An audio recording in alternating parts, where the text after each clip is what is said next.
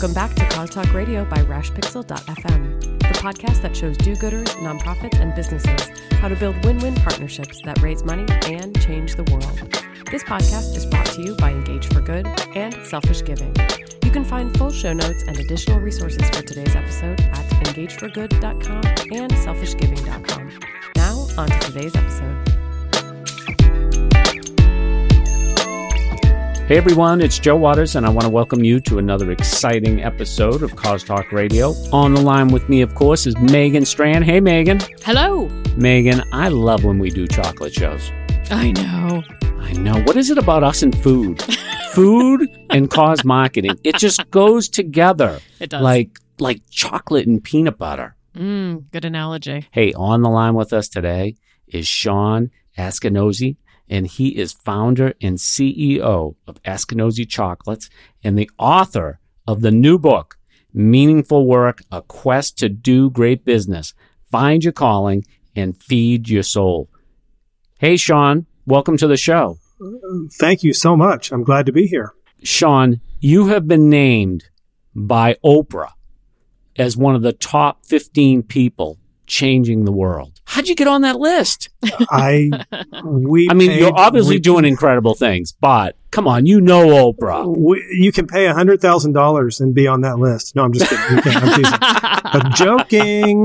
No, I don't know how that happened. Maybe she had your chocolate. It could be. Please. I hope so. Yeah, I hope so. That's an incredible feat, though. Congratulations on that. I mean, your background, and I really encourage people to visit your site too and check out the About You page on your book too, because it just has some fascinating information about you. And what's interesting, I thought too, is you started off as a criminal defense lawyer. Is that correct? That's right. 20 years. And then you moved to another guilty pleasure, making chocolate. That's right. Pretty good, huh? That's very good. You can expect a lot of that on this show. A lot of clever remarks. Although I have to say, I never really heard the word guilty from a jury. So. Oh, good comeback. I like that. So it's good to know. It's always good to know a good lawyer, right? Maybe but how did you make that transition? Pleasure. That's right. I like that. Yeah, not guilty pleasure. That's right. The transition for me took about 5 years, and I'm sure many of your listeners can relate to this. But I loved my job for a long time. I loved everything about it, and then I stopped loving it, and I could kind of feel it in my body, physically and emotionally, that I needed to change. But I didn't have any other hobbies or skills or anything besides the courtroom, and so I started this search. And some days were more desperate than others, but it took 5 years of looking around of what is my passion, what's my inspiration. And I just needed that. I couldn't just do another area of law. I couldn't do civil law or corporate law or anything like that. And so this 5-year search, landed me with a new hobby of grilling outdoors on my Big Green Egg, and then making pies and cupcakes and then chocolate desserts. And finally, one day I was driving to a funeral, and this idea came to me of, hey, what about making chocolate from scratch? Having no idea. It came from a bean, no idea where it was grown. And just then 3 months later, I ended up in the Amazon, and that's how I started. Oh my gosh. Wow. So you were dabbling with other things like baking first. Like you thought maybe something with my hands and making food that kind of drew you, but you didn't quite get to the chocolate right away. I did not. And I had this very simple prayer I said every day, sometimes multiple times a day, that went like this: Dear God, please give me something else to do. And sometimes I could even do it while I was breathing, because I so wanted out. And what I found is the more desperate I became, the sort of further away it was from my reach. It's interesting. What is it about chocolate too, Sean? And I'm trying to remember, Megan, but I think we've had other people on the show before that have talked about chocolate. Tony's Chocolonely. That's right. And that was another one. I don't know if you're familiar with them, Sean, but it's like a reporter that actually started his own line of chocolates and stuff like that. But he was the same way. He just kind of got into it new. And what is it about chocolate that it's somewhat attractive to newbies like that? Maybe it's one of those things that we can understand if we go to the Amazon and really look at how it's made and such. I think there's there's a real mystery to chocolate. That's one thing. And it's so complex in that way. It's sort of like wine, but there are so many different flavors, even just from a cocoa bean. And I think that's one of the things that draws people. The other, at least for me, is that I knew if I went into the chocolate business that I would never master it, that I wouldn't have enough years left in my life to really figure it all out. It's really technically challenging. And I knew that it would also give me a chance to travel around the world and live out my vocation. How long would you say it took you to get up to speed? You said you didn't even know that chocolate came from a bean, which I didn't know probably 5 years ago either. But how long did that process take once you were like, okay, I'm going to do chocolate and I'm going to go to the Amazon? The process took, I would say, a couple of years of just, figuring things out and what to buy. And like a lot of entrepreneurs, I made many mistakes along the way in buying equipment, the wrong equipment. And luckily I had a savings account that I could kind of slowly deplete. But it probably took me a couple of years. And in some ways, it took maybe 5 years before I really felt like we knew what we were doing. And the thing is, and I think this is one of the things I love about it, is that I still haven't figured it out. I've been doing this 11 years.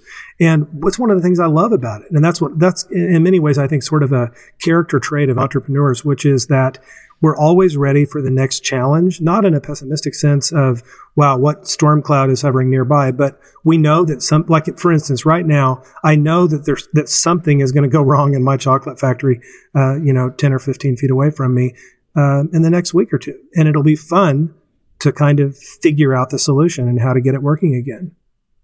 Is that always fun though, Sean? No. Well, I should say it is in kind of a sick way. Yeah, right. Yeah. That I think people can relate to, and it's if you're built that way to kind of solve, and, look, I face this in the courtroom all the time. I mean, I spent a lifetime defending people that everyone thought was guilty, except me. And so I sort of thrived in that venue of challenge and trouble. And I still like it. So you were like one of the only people in the country that makes chocolate from the bean to the end product. Aren't there only like 9 people in the country that's doing that? When I started, there were really 2 or 3 of us. This is around 2006. There were 2 or 3 of us in the country starting at the same time. Now there's probably 200. Oh, really? The barrier to entry is basically 0. And so you can make it in your kitchen and sell it at the farmer's market where you live, and you are a bean to bar chocolate maker. So, the competition, this is much like we find in coffee or beer. For beer is a great example. I mean, when I started making chocolate, there were about 1,500 brewers in the United States, microbrewers. Now there's over 5,000.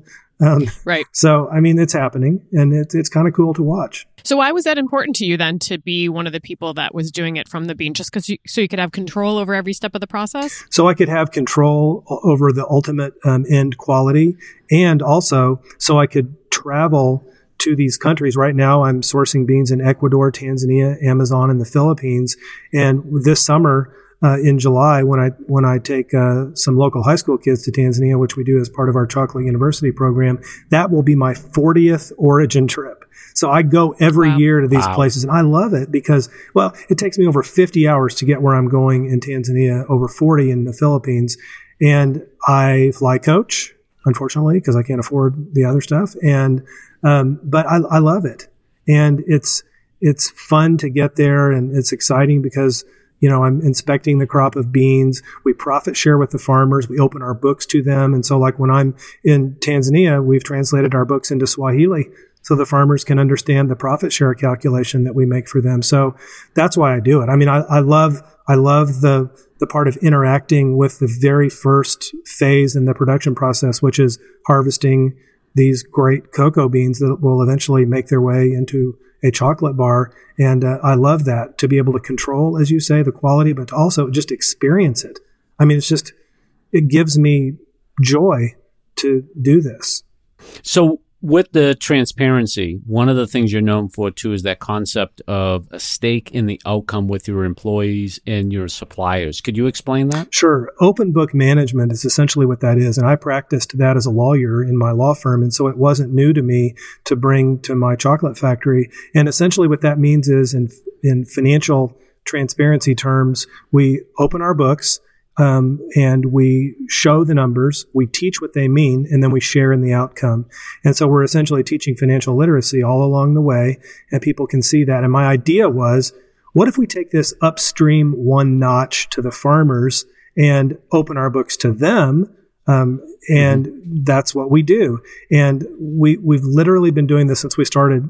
So for 11 years, we've been transparent with these farmers all over the world. And just this past year, and this was a huge project, we released and published on our website the price that we've paid for every single crop of beans for the last 11 years, who we paid, how much we paid them, how much we profit shared, what that price was compared to the farm gate price and world market price and fair trade price.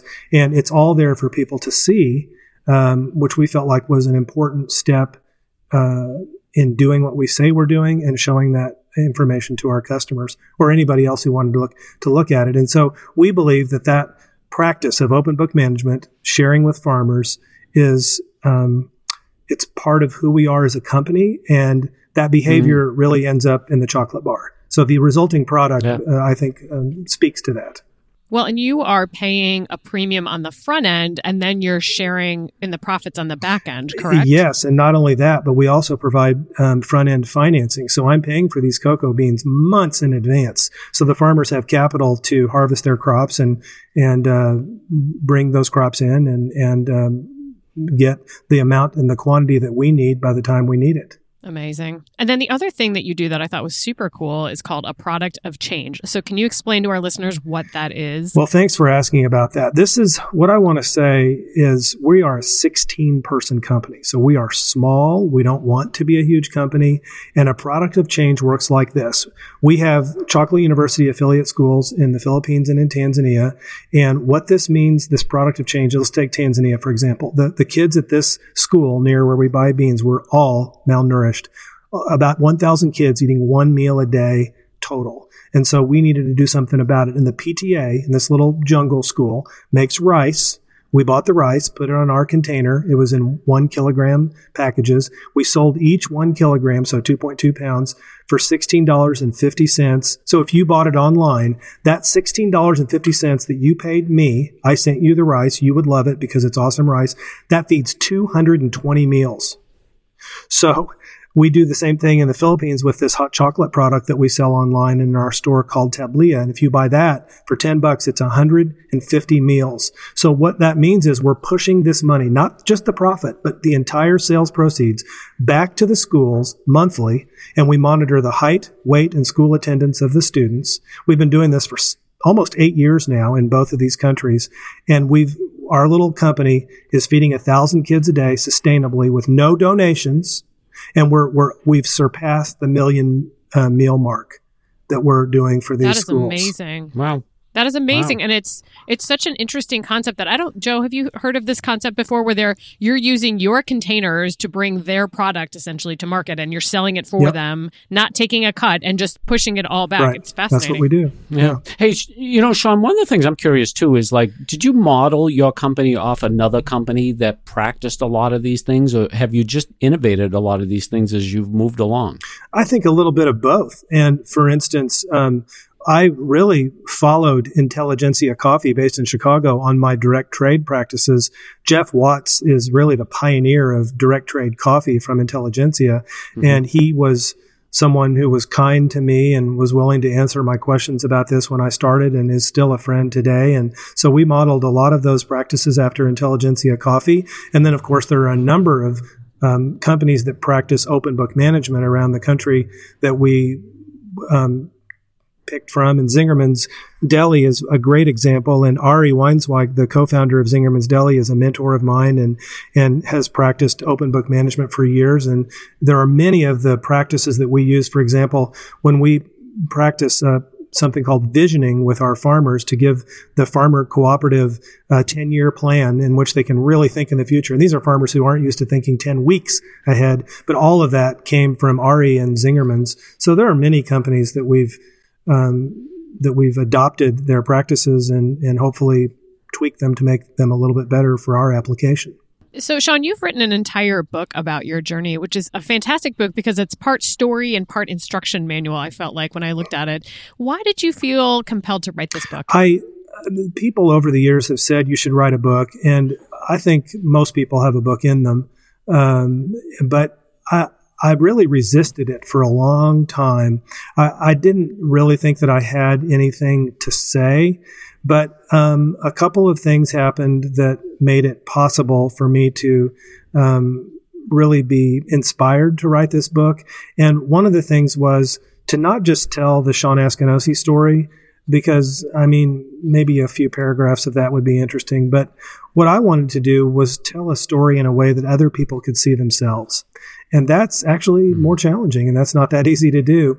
And so what I wanted to do with this book is my hope is that people will see it. They'll find something, maybe a sentence or a paragraph that inspires them. They'll put the book down and they'll start doing it. That's my measure of success in this book is I put my email in it, and I hope people will tell me, you know, hey, thanks for this particular thing. It inspired me to change this. So I'm looking for people who say this changed my interior life, my inner life in this way, or my external life. And here's some actions that I've taken.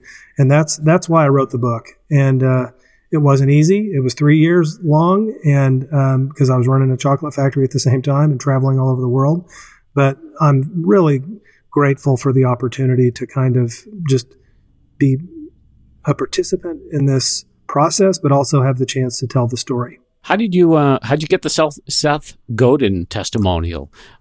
He's picky on what he endorses, so he must really like this book. Well, Seth, first off, liked our chocolate, and he's, been a fan of our chocolate for years, and I'd never spoken with him.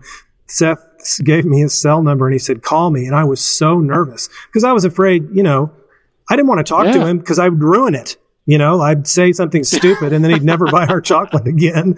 And, but he was so kind about our chocolate and about our business model. And he was really, inviting me to ask him for help. And he really helped not only with, a quote on the book, which I'm grateful for, but he really helped with reviewing things in the book and helping me sort of articulate my thought process along the way.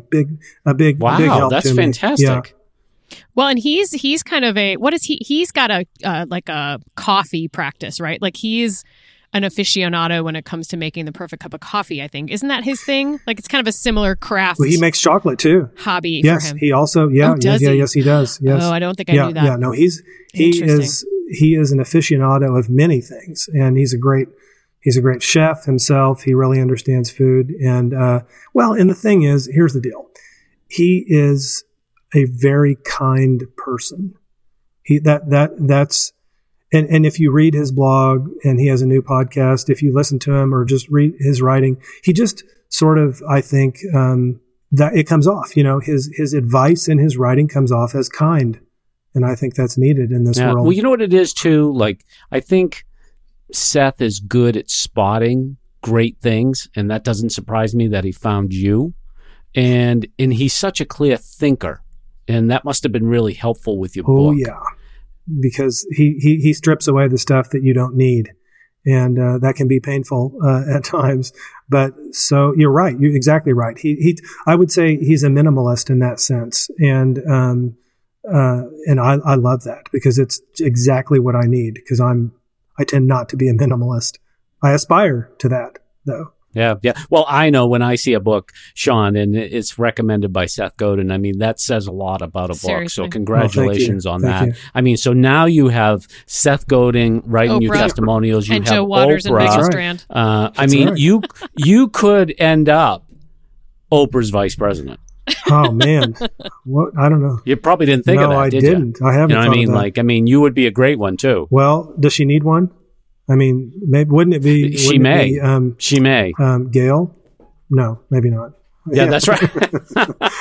You'll be the new Gail. Yeah, you'll be the new Gail. Yeah. Yeah, no, we've never talked. Awesome. Maybe Secretary of State. Okay. We shouldn't even go there. Oh, you're talking when she's Yeah, president. exactly. I Yeah, I'm see. talking I when was- she's Man, president. Secretary of State. I missed would that love- Absolutely. reference. yeah. There you Yeah, go. that's right. Bring chocolate to the world. That's right. Bring some kindness to the world. That's what we need. Seriously. Well, it's true. Sean, you talk a lot in your book about finding your vocation, and both personally and for your company, which some people I think call their purpose. So what are the suggestions that you give there, both on a personal and a professional level? The suggestion that I have, and what I like to talk to entrepreneurs about, or even entrepreneurs at heart, is where has your heart been broken? Where is the sorrow in your life? And if you haven't had sorrow, then we have more to talk about. And the reason I go there is because my great sorrow was my dad's death when I was 14. He died of lung cancer. My hero, he was a lawyer. And so I needed eventually at some point in my life to have a conversation with that sorrow and to do something about it. And so I say, where has your heart broken? And let's talk about that.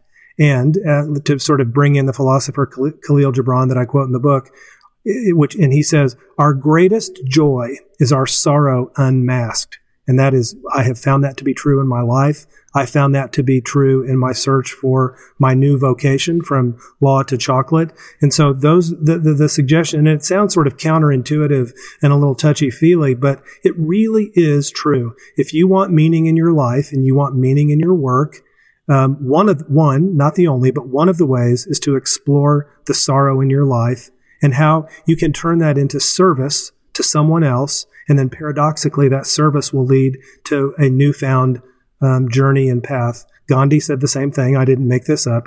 If you want to find yourself, lose yourself in the service of others. And it's true. It is true. Another concept in the book is the reverse scale. Could you tell us about that and why it's important to your personal approach? Sure. One of the things, and my daughter coined this phrase in the book, which is one of our vocations is not necessarily getting bigger, but getting better at staying small. And we really have to practice that. Why? Because the temptation in our culture is to grow, scale at all costs. Why? Because investors want us to scale. Chambers of commerce want us to scale because it'll mean jobs for the community. Our family wants us to scale because it means we'll be rich, supposedly. And so there's this real cultural business pressure to scale. And I say, well, wait just a minute. Let's take a deep breath. Why are we doing this? What are we going to get from it? And what I say is we risk losing human connection when we scale. And often the human connection is the thing that brought us to this business or this life in the first place. And we really risk losing that when all we're thinking about is finding somebody else to do the thing that we once did, or writing checks or managing and supervising and delegating. And so I say that this reverse scale idea is, well, what if this idea and this project only impacts the people on your street or in your neighborhood or in your little segment of your industry or just you? It's still valuable because the culture says that if your idea is not immediately scalable, then it doesn't have value. And I'm pushing against that and saying that's not true. That's not true. And let's look at it from let's flip that pyramid upside down and say, if it'll help one person, then it still potentially has value.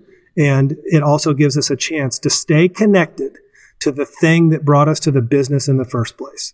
Well, and I think, going along with that, Sean, so a couple of things. First of all, I totally agree with you. I think kind of keeping that personal connection is so important, and that's kind of what's missing in our world today. But the other piece of it is, as you're getting better at being small and you learn lessons, it's also important to share those lessons so that, maybe Joe wants to become an oil rig worker and he takes inspiration from your story and, can use your story to kind of fuel his own passion and purpose and take some of the things that you've learned, which is, probably what you've done in this book and by talking to us and other podcasters about your story. So kind of sharing the lessons that you've learned can help you scale in kind of a different way. And to quote one of the Catholic theologians I quote in the book, Jean Vanier, he says, we want to be a sign, not a solution. So that speaks to what you just said, Megan. That's what we want to be in our business. That's part of what this book is about, and talking to you guys, that someone can say, oh, I see that little light over there, the Askinosie chocolate little light that's shining. I can do that. I can apply that to my business or my work group, my team. And then they can then carry that forward and make it better than we have. And you know what it is too, I think so much, Sean, is what you've done too, is you're saying too, even at your size, like, people can make a difference with their business, and it doesn't need to be this huge business in order to do that. And in many instances, these big businesses, they lose themselves, right? And, and what their purpose was. And, I even think just this past week with Toys R Us closing and, just how far away Toys R Us got from its original mission. And, one of the things that they said, and how many times do we hear this about companies too, Sean and Megan? It grew too fast. It had too many stores. It didn't need, you know what I mean? And that's what really kind of happens. And it lost the community piece, the connection piece. And it lost, at least, and I mean, hey, let's face it too, Toys R Us, someone's going to buy that brand and probably open a chain of stores, and those small chains will probably serve the community better than that big chain was serving them. That's right. And I think this is a great point. It is really apropos to what's happening now, because why did that happen at Toys R Us? It happened supposedly because of the pressure of private equity. Mm-hmm. And why private equity? It was in order to scale. It was in order to grow. And there you have it. So, here's the other thing I want to say too, is that I'm not suggesting that scale is inherently bad. And of course it's necessary in the case of, famine but the thing that this is tied to, the reason there's so much pressure is because of the way we culturally measure the health of our economy. I mean, we look at GDP. GDP is the be-all, end-all measuring stick for the success of the American, really for the world economy. And what I hope that we can do at some point is sort of decouple our barometer, our measure of success as an economy on GDP. And this is directly connected to scale. And at some point, this is going to stop. I mean, we're going to run into a wall, which I think we're running into now. And so one of the chapters in my book is how much is enough? And I think even big companies like Toys R Us, need to be asking along the way, how much is enough? And when you're only measuring, top line growth or NOI, or then we may be looking at the wrong metric. And we need to find some new ones in order to measure our success. It can't keep going like this. Sean, this has been so fascinating. I would definitely encourage people. I'm going to ask you to give your website in just a minute, but there are some tasty treats online. You guys need to go check them out. Sean, where can people find Askinosie online and find you online? Thank you for asking. Askinosie.com is where people can find out about our chocolate and about how we make it. And there's a little zip code thing there for people to see if it might be in their town. And then, of course, we're online and social media, Facebook and Twitter, Askinosie Chocolate. And then I blog at SeanAskinosie.com. Amazing. We will put all of that in the show notes. And I didn't know about the zip code finder. I'm going to be checking that out as soon as I get off the phone. And we make a peanut butter chocolate just to bring it all back. There you go. I saw that. I'm going to. You have to, right? That's what you're getting for your birthday, Joe. Yeah. Joe, where can people find you online? People can find me online minute to minute at Joe Waters on Twitter, or visit me at selfishgiving.com. Make sure to sign up for my newsletter. You'll really enjoy it. It comes out every Wednesday morning. What about you, Megan? Where can people find you? I'm also on Twitter at Megan Strand, and I tweet for Engage for Good at Engage for Good, which is also where you can find show notes for today's episode and all of the other Cause Talk Radio episodes, engageforgood.com, as well as selfishgiving.com. And while you are online, please go over to Apple Podcasts and subscribe to this podcast so that you do not miss an episode. We're also on Google Play and Spotify, so if you need to find us there, please do.